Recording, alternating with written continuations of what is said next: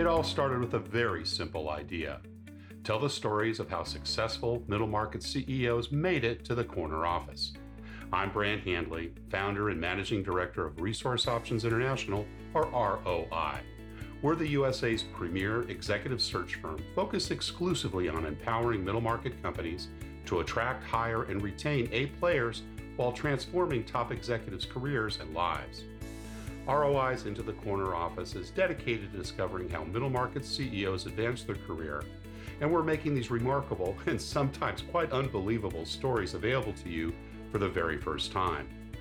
Listen and learn about the challenges they've overcome, the interesting people they've met along the way, and the lessons learned that steered these executives' unique journey into a middle market corner office of their own. I know you enjoy these CEO stories as much as I've enjoyed recording them. So thank you for listening today. And if you like what you've heard, rate us on iTunes or wherever you get your podcasts. I'm looking forward to you joining me on the next great middle market CEO adventure into the corner office.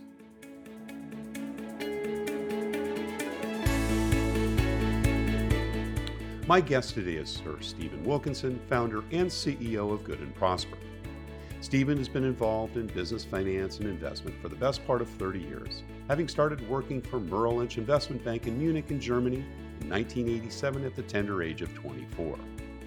Good and Prosper is an investment company and a knowledge platform teaching finance to entrepreneurs with a focus that's always been on small and medium-sized businesses, primarily in Germany and Europe, and mostly in some sort of distress or need of restructuring. In 2015, Stephen was invited to join an interfaith delegation to the Caribbean island state of Grenada, whose purpose was to coordinate a number of reconstruction and redevelopment projects for infrastructure seriously damaged by hurricanes a decade earlier.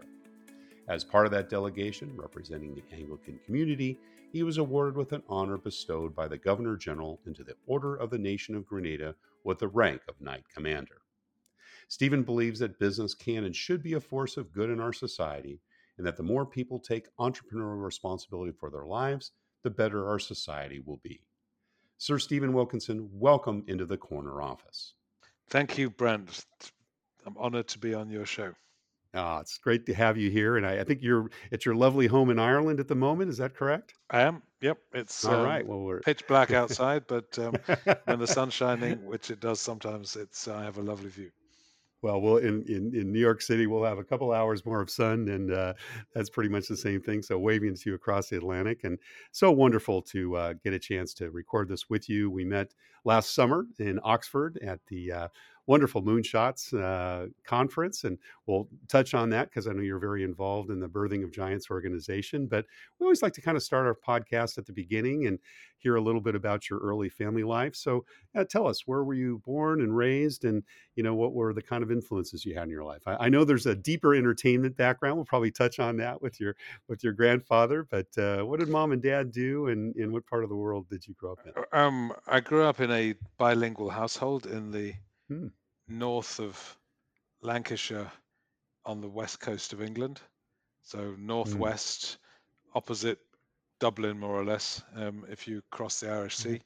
Sea. Um, and I come from a business family, um, but bilingual because my father married a German girl, Okay. my Got mother, it. in the beginning of the 1960s, um, which was interesting and influential for me for two reasons. Firstly, my mother was not from a business family; she came from a fairly ordinary Right. family in rural Bavaria. Um, And so, sort of being thrust into a business family was probably quite frightening for her. Firstly, and I secondly, can her imagine. English wasn't Yeah. very Yeah. good. So I grew up as the eldest of three children, with at the point where my mother was probably at her least confident in the English language, and therefore spent an inordinate Yeah. amount of time Right. with us and talked German to me. So I learned to understand German and probably talk German at a very early age, um, Right. which not quite as much from my brothers and sisters, I don't think, because my mother's English, of course, after a couple of years of being there, got much better. And I think in the Right. early 1960s, life for a German in the Anything north of post-war? Yeah. England, which was sort of culturally at least a decade behind the south and London, was probably quite a difficult thing to be. Yeah. So I think she Yeah, I kept can very imagine. much to herself, and that meant that we had a very intense family life at home. My mother's a great homemaker, Right. um, and so we had a delightful childhood. My grandfather was a tech entrepreneur, and Right. his tech Right. was radio and television Yeah. in the 1940s and Rediffusion, 50s. as I understand, right? Telefusion was the name of the business. The Telefusion, right, right. And he was one of the pioneers, and I think the pioneer of the hire purchase model Right, right. um, for that technology in those days. So conversations that my father was a brilliant mathematician, left university with a law degree, business and commerce, and went to work for my grandfather fairly quickly. They went Okay. public Using the business. Yeah. um, very early for a family business. So I grew up in a household where business was talked about a lot, All the um, time. Yeah. all Yeah. the time. So I was Right. immersed in it. But my first love has always been language and literature, um, and that informed my school career and has been the the backdrop to my inner life ever since I was a child. So Did language, you grow up in the literature public school system or system. private school system? Well, Yeah. the private school system in England is confusingly called the public school system, Right, um, right. for the simple reason that if you paid, you could go there, so it was open to everybody who could pay. Um, and the state school system was one that you had to go to the school that was in your area, more or less. Right, So, right. but yes, I was educated privately Yeah. and was And, sent away to school at the age of 8 with all the psychological damage that does to so a a boarding school sensitive environment, child. right? Yeah, And then, did you finish your education in the UK as well, I or did you I did have some education in I Germany? did. Mhm. I finished it in the UK, but I had a couple of years at university in Germany. Right, right. Good So student during those years? appalling. I don't believe that for a minute. It is very true because um, I didn't really want to go because I was enjoying working so much. I Right, had got a really interesting job in London, and actually I wanted to stay there and work because I loved earning money, and having independence. And at that stage, it was um, it, my, I hadn't really thought very much about a career, not really, right. and because Was there some from the pressure to go into the family oh, business, there or was absolutely that, there was. There was, I mean, yeah, it was not yeah. just Now you're pressure. the It oldest was son, right? I was the Yeah, oldest son. There was a great expected. deal of rivalry between my father's side of the family and his sister about who was going to be the next, managing director of the Yeah, company. And it was either me or my right, cousin. And we got up, my cousin and I got on very well, and we promised each other we would never fight over that. right. And so it was never really, I didn't really ever feel as if I had an option. Huh, If you ask my father today, he would say, well, of course he did. But it didn't feel like that. Um, right, right. and and so I, he sort of gave me an ultimatum and said, well, you're not coming into the business without a degree. So I went to university, but it was sort of under protest, um, Mm, because I actually wanted to work and get out on my own. And in the last yeah. year of my attendance at university, I my father sold the business, Ah, um, interesting. Huh. which did something very odd with me. It it felt as if I can remember it exactly. I remember exactly where I was when I heard the news, and I Huh. remember what I felt, and it felt as though the entire backdrop, that I was standing on a stage, Hmm. and that the entire backdrop had suddenly disappeared, and I was completely exposed behind me, and Wow, I I can didn't imagine. know really what I was doing on that particular stage, and it led to a great deal of disorientation. Uh, and it was only when it disappeared as an option that the sort of full panoply The of landscape of changed. the well Yeah. of the optionality of everything suddenly Interesting. appeared, and I wasn't prepared for it. I didn't know what to do with Yeah. that much choice. Um, and I think one of the things that I regret most, if I look back on my life, is not having a mentor or somebody Mm. that I could talk to at that stage. Yeah. Um, and Well, what did you do? I mean, how did you kind of then make that next stage or, move on to the next landscape, so to I speak? did, I created the only certainty that I could think of, and that was I got married. Okay. I did. I got married. I got Yeah. married because I needed some semblance of order, Right.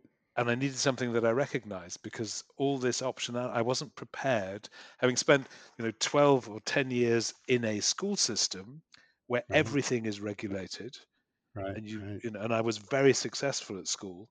I was a good student, and I did a lot of things, and and I was successful in in the way that you can be successful at school. The system worked for me. A lot of friends. I did stuff. I was um, editor of the school magazine and turned it round and made it profitable. And so, but it was all within a very well ordered structure. And Yeah. when that Yeah. disappeared, um, I now recognize that I wasn't really prepared for optionality in life. Mm. So Yeah. getting married was sort of gave me some structure. And then I Right. set up my first business. Mm. And because that was evidently genetically programmed Sure. that Sure. that's what you You've did. been groomed for that your Yeah. whole life. Yeah. And what was that first business? Yeah. Well, I don't even know what I was supposed to be doing. I was what, 21 at the time. Right. I suppose you would call it a consultancy, but what I was doing was mimicking my first boss, who was a precocious genius at the age of, he was in his early 30s, and he had been in the area up in the northeast where I was, and he was running an amazingly successful, vibrant consultancy down in London, and I was working as his Huh. assistant. And that was the business that I didn't want to leave to go to university for because I was learning so much from him and from Right. that Right. environment. And there was some very later some there were some very exciting people who were coming through that as juniors and as consultants who went on to do great things afterwards. And it was a fabulous environment, and I didn't want to miss it. So what I did was sort of recreate it because it was the only role model that Huh. I had. Yeah. Um, Yeah. and I set myself the task of meeting the 100 most important people in the Northeast, which is Oh. Newcastle and the area. And Right. I didn't actually have a business concept or a business model, but I knew that I was good at meeting people and connecting with people. So I did that. Right. And within 6 months, everybody who was anybody there knew who I was. I Huh. just was precocious and I was a really good networker. The only thing is I didn't know what to do with it. So I'd proved something to myself that I could meet. I only had two names to start with, two names, and I reckoned that I could, by sheer dint of asking, who else do I need to talk to if I want to talk to the Right. most important people here? Within 6 months, the rice board, the chessboard, the rice corn on the chessboard compounding effect had meant that I had personal introductions to the 100 people who those the other 50 thought were worth talking to, starting with Right. two Right. two names. And I learned a lot from that exercise. And when I got married, which I was in the middle, I was sort of got married in that phase. My my then wife said, "This is not really producing very much income, I is was it? going to say, So, what is your what job again? what's your how do you plan on feeding us?" And that's when I decided that it would probably be a good idea to get a job and learn something of value. And I had two options. One of them was one of them was from a company that you may have heard of called Hanson Trust, because they were the first. They were an early version of a private equity company, but they were publicly traded, Right. and they were very strong. One of the few British companies to be successful in the US and in the UK, and one of the partners was a chap called Lord Hanson, or Sir James Hanson, as he was, Hmm. I think, at that stage. And his other partner was Sir Gordon White, or Lord White, as he became. And Lord White Right. went over and became very famous um, in the US. Lived in Los Angeles, was a great wheeler dealer, doing deals for Hanson Trust, and he became sort of immortalized in the first Wall Street film as, Ah, I think, Terence Stamp played his character, and he was sort of a suntanned white shirt Los Angeles sort of businessman playboy who has a role in that first Wall Street film. Anyway, right. Right. that business had a battery factory up in in the northeast, and I applied for a position because I thought it was quite a sexy business, and I knew Lord Hanson through my father and my grandfather, with whom he had had business dealings, and I'd always been Right. fascinated by him. And so I thought that's a sexy thing to do. So I applied for a job there, and I was offered a job as a trainee manager in a battery factory in the northeast of England, which belonged to Wow. their portfolio, with the idea of sort of learning the ropes and working my Yeah. way up through the organization, and hopefully ending up at some stage in the hallowed halls of Mayfair down Their in London, headquarters. Yeah. Yeah. where James Hansen worked. And Right. the other job that I was offered was as a trainee investment banker for Merrill Lynch, who Uh-huh. in those days, it was 1987. It was a year after Big Bang. The America, Yeah. which was the freeing up of the City of London, that in the finance industry, the Americans had sort of invaded in force in the second Right. half of 1986, buying up all the large UK brokers, stock jobbers, investment houses, most of them anyway, merchant banks, and were expanding rapidly on the back of a strong dollar into Europe. And so, if you could tie a tie and had a pair of hands, a left one and a right one, you were pretty much, and were reasonably Guaranteed a job. presentable. You were pretty much sure Yeah. of a job. And so Right.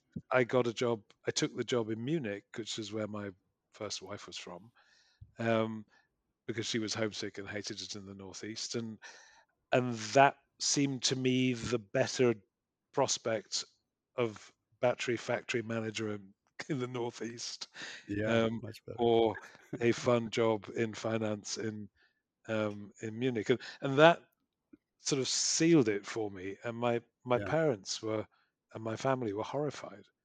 They thought there was nobody less qualified from this character to be in finance than me, because I was a poet and a writer, and I liked Right. other things, and had never shown any interest in financial matters whatsoever. And I would have had to agree with them, but the mere fact that they thought that I couldn't was a pretty good spur for That me was a to good motivator. to do it. And So so was your off I German was your German fluent enough to go and work there, or did it become fluent, I guess, It was once you moved? fluent enough, and remember, it Yeah. was Merrill Yeah. Lynch, Yeah. and it was, they just assumed that everybody spoke English anyway, Right. um, Right. and my German was good enough. It was good enough. Yeah. It was, I, Yeah. I would probably have told you then I was fluent, and I probably was more fluent than most, and certainly fluent enough. And I went for what I thought would be 2 years, and ended up staying 28. Um, Yeah.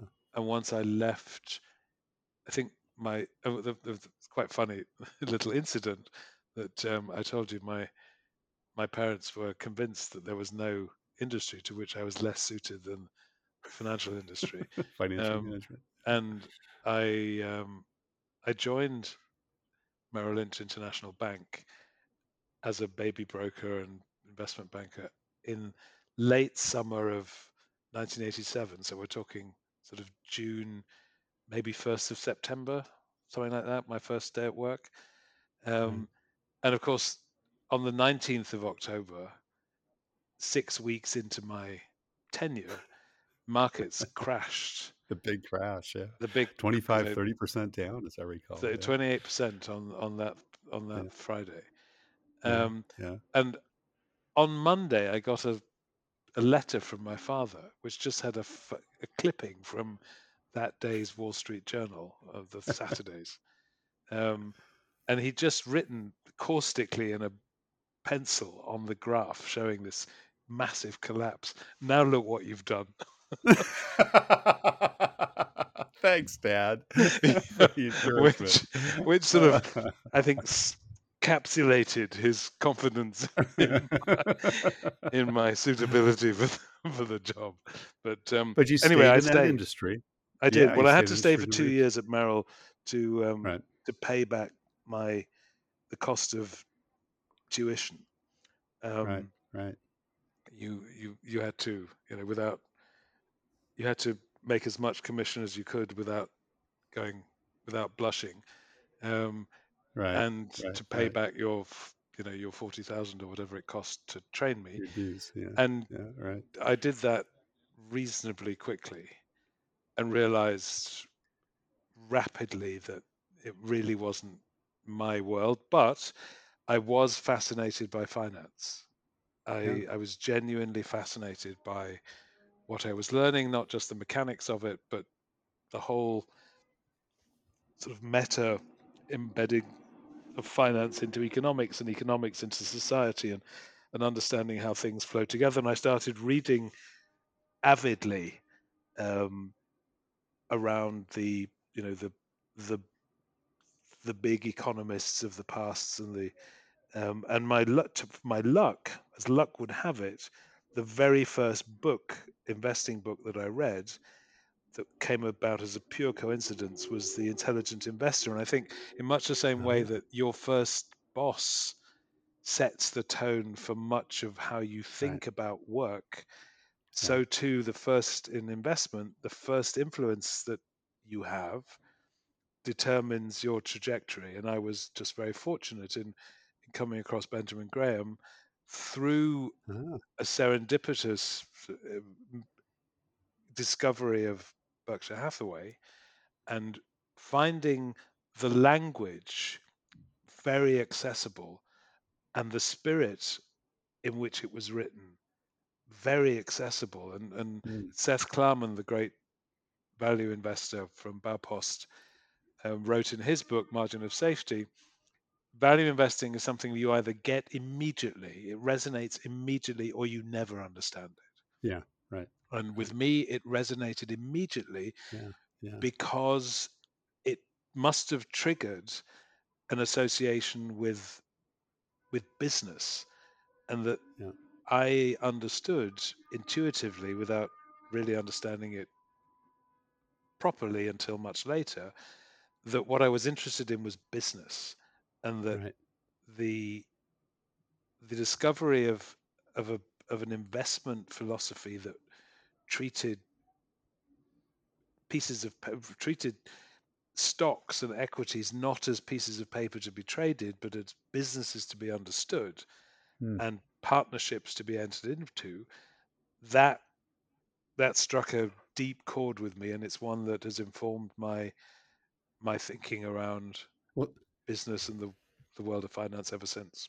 it sounds like it's a through line to your upbringing, right? Because business was always discussed around the dinner table, and your father and grandfather and being a part of that. So I could see how that was a through I line think to it Good and was, Prosper. So but it yeah, meant, and I'll to try and be as brief as possible on this. It meant um, sort of wanting to prove to my family that you know that that I that I was doing something worthwhile rather than the thing that I loved doing, which was writing and literature, which right, I sort of put right, in a box and pushed away. I'm going to say it when I left school. Um, Finding a way back to that has been the work of 30 years. Well, Good and Prosper was first established in Germany, right, in the late '90s. No, Good and Prosper itself was a relatively new invention. That was something that I created when we moved to Ireland Okay, in got it. 2015. I wasn't quite sure what to do with it to start with. I had other business interests in Germany, um, through sort of leftovers from my restructuring work and investments in that field. Um, and Good and Prosper was a sort of new venture or a new business that I set up as a with the idea of doing something completely Mm, different and hoping that I could use use it to write in some form or another. I wasn't quite sure how I was going to do that, but it was at the time when I was starting to notice that people were writing blogs and creating content and building very substantial businesses with very little capital around that and using their intellectual capital as the driving force behind the right. business. And I found that hugely Yeah, appealing. And I thought this would be a good time to try that out. So that was what Good and Prosper was there for. And Good and Prosper, the name came simply from my conviction, um, that you don't have to hang your ethics, you don't have to check them in the cloakroom if you want to be mm, successful and prosperous yeah, in business. In fact, quite the opposite. But it was something that it was a mindset that I'd encountered in Germany a lot, but also in the Anglo-Saxon world, that somehow if you wanted to be successful in business, you had to be right, cutthroat brutal, and yeah, yeah, and yeah, brutal, and my experience was it was exactly the opposite. That if you wanted to be that investing in business was more like gardening, and that you had to have a concept and constantly right, tend to the soil and the yeah, biosphere by looking right, after it if you wanted to be truly successful. And truly successful in a garden is having something that flourishes and that you can harvest every year right. without diminishing it. Well, it sounds like it was a real convergence of your love of literature as well, right, and your understanding of the arts and kind of bringing those 2 Well, it together. didn't come until and didn't actually start until Yeah, 2020. okay, So I had to wait 5 yeah, yeah, years, and it was the pandemic that gave me the push, because we were sitting at home end of March, twiddling our thumbs on what was a beautiful spring in Ireland. And I had this realization that if you don't start now, you will never start. right, right, Um, and so I started writing a newsletter with, I don't know, 20 people on a list. I had no idea where that list had come from. People who'd set up my little website had linked me to MailChimp, so I just used that. And I've started that in March 2020, and I've been publishing every Friday for the last two and three yeah, quarter years. I think it'll be 3 years this March. I've got a substantial subscriber set. That's how Grant came okay, across me. right, Um, and and the writing led to interviews with people who were interested in hearing my take on stuff that I've been writing about at the intersection of finance, business, history, literature, and leadership. Um, just reflecting on stuff and telling stories.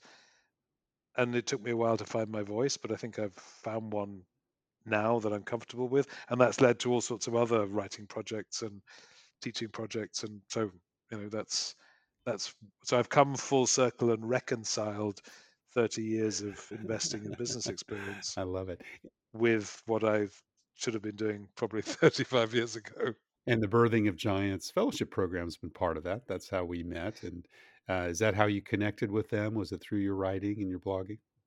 No, that came through another pet project of mine, which is financial literacy. Mhm, One of the things that I've noticed right from the beginning when I was dealing with private companies mainly, the owners and sort of German Mittelstand companies were not what I would call financially literate. They right, didn't use their accounts to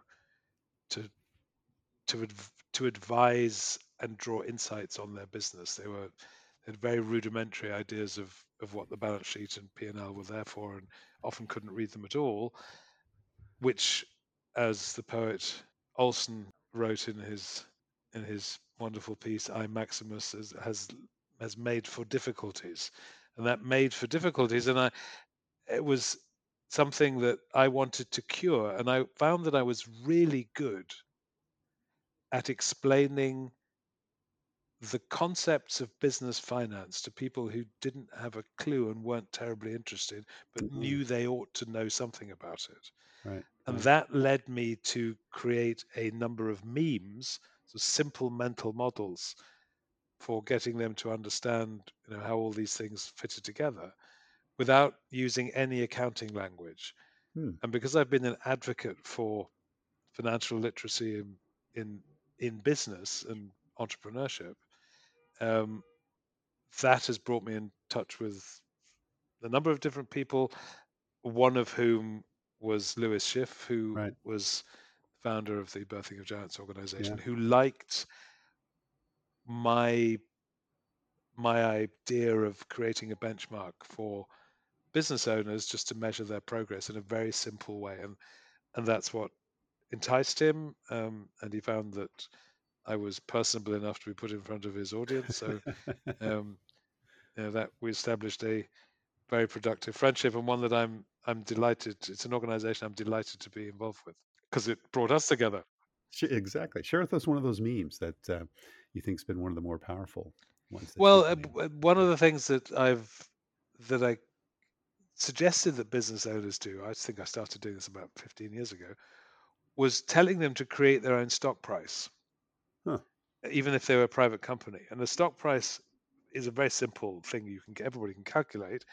It's just the it's your assets minus your liabilities divided by your share capital, Right. which is effectively nothing other than your book value per share, but with a little wrinkle that I ask business owners to look at all the capital that they've ever put into the business, particularly savings that they may have drawn down while they were Right. setting up the business, so they Right. can get a real handle on how much does it actually cost me to set the business up in the Mm, early days, mm, even though I may not have accounted for the real cost of putting the business in. So if you use that as your denominator and divide your net assets through that, you end up with a quota, a quotient of it's going to be a small number, right. hopefully, and that small number can then act as a stock price because you can measure it every month. Yeah. Every time your accounts come in, you can do that calculation and you get a series of numbers that move up, down, or sideways. And Right. what I Right. found was if somebody can stick to it for 3 months, that entrepreneurs, because they know what a stock price is, and because stock prices need to go up because otherwise they feel uncomfortable, Right. they have this Metric. line Yeah. that Yeah. they want to influence. Right. And what Right. happens then is Smart. they start asking questions like, well, how do I get it to go up? Right. Right. And it's really, I mean, it's a very And simple it psychological trick. impacts their But but behavior. Yeah. Yeah. but once they ask that question, they start recognizing how things are connected, and they can start measuring the impact of things that they do in life, in their Mm, business, yeah. and seeing how that impacts basically net equity. Right. Right. Because Very smart. net equity is the only part of the balance sheet that moves whatever you do.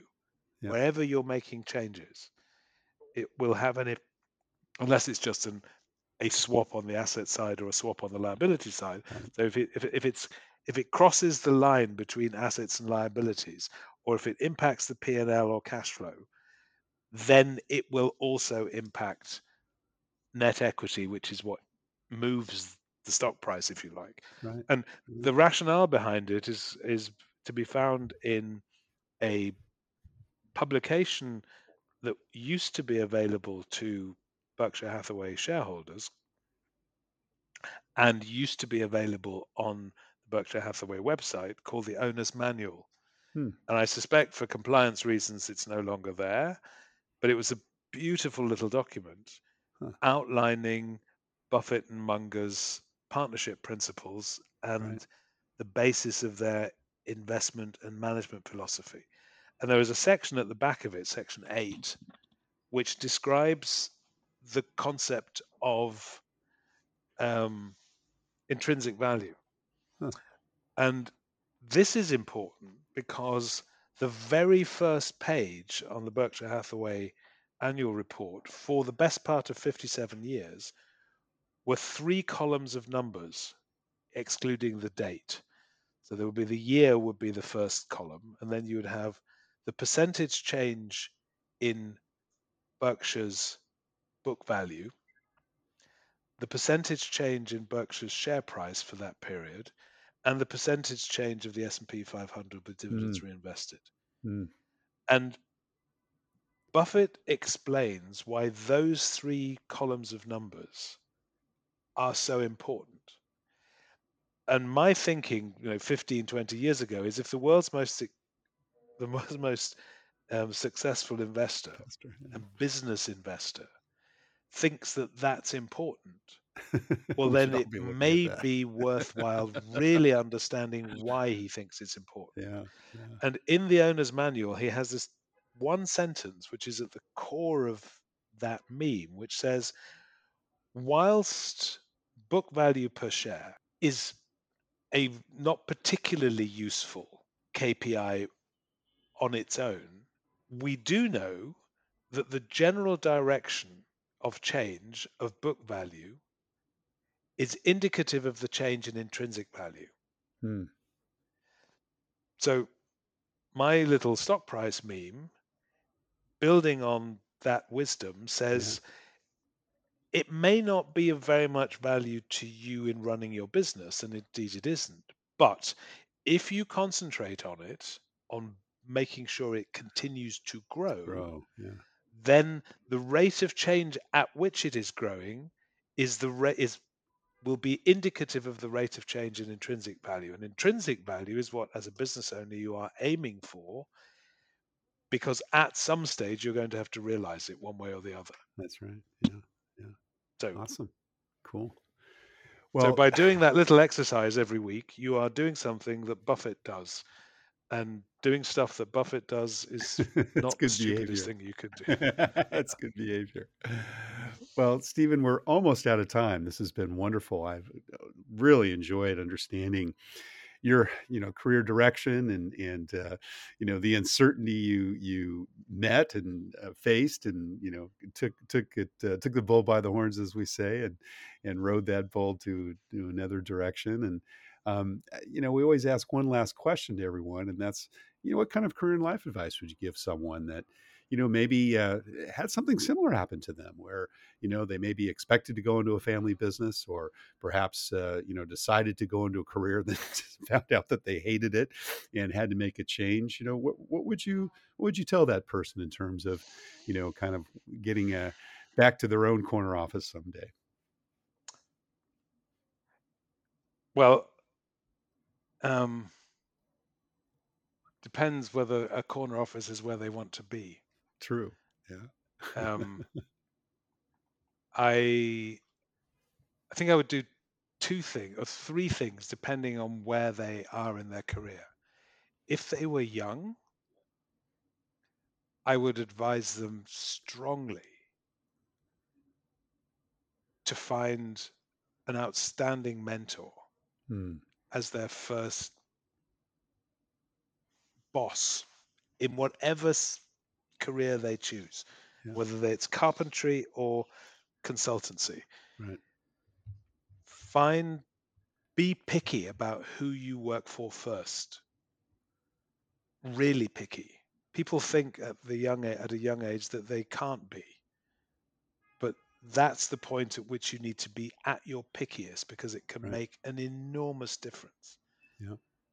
the trajectory that you're on. Firstly. Secondly, at whatever stage somebody came to me, I would urge them to make sure that their head is not overriding their heart in terms of advising them what they should be doing with their lives. And I believe deeply we all have a purpose, something that we are particularly good at, a talent, a song inside us, and it needs to be sung, because the longer you postpone it, the greater the danger of your being absolutely miserable losing that voice at a later stage in life. And there's a reason why the rate of suicide amongst men in the West is at its highest between the age of 50 and 55. It's because the thought that we may have wasted our real talents becomes so unbearable, along with the drained energy that we can do something, the belief that we can do something about it dissipating. That gap between what we think we should have been doing and what we actually did, and our belief in the ability to change, can lead people to give up on life. And the third piece of advice, if they were in anywhere close to that situation, is to say it's rubbish. You can change it on a sixpence. It's difficult in your head, but if you give your heart free rein, given all the experience you've got in life, you've arrived at a place, you know lots of stuff that you didn't know when you were 25, where you can accelerate your change dramatically through applying the wisdom and the lessons that you've learned. It's never wasted. Fabulous. Well, Sir Stephen Wilkinson, founder and managing director of Good and Prosper, thank you so much for sharing your journey into the corner office. Thank you so much, Brent. Thank you for listening to Into the Corner Office with Brant Hanley. We hope you enjoyed hearing our guest CEO story as much as we did.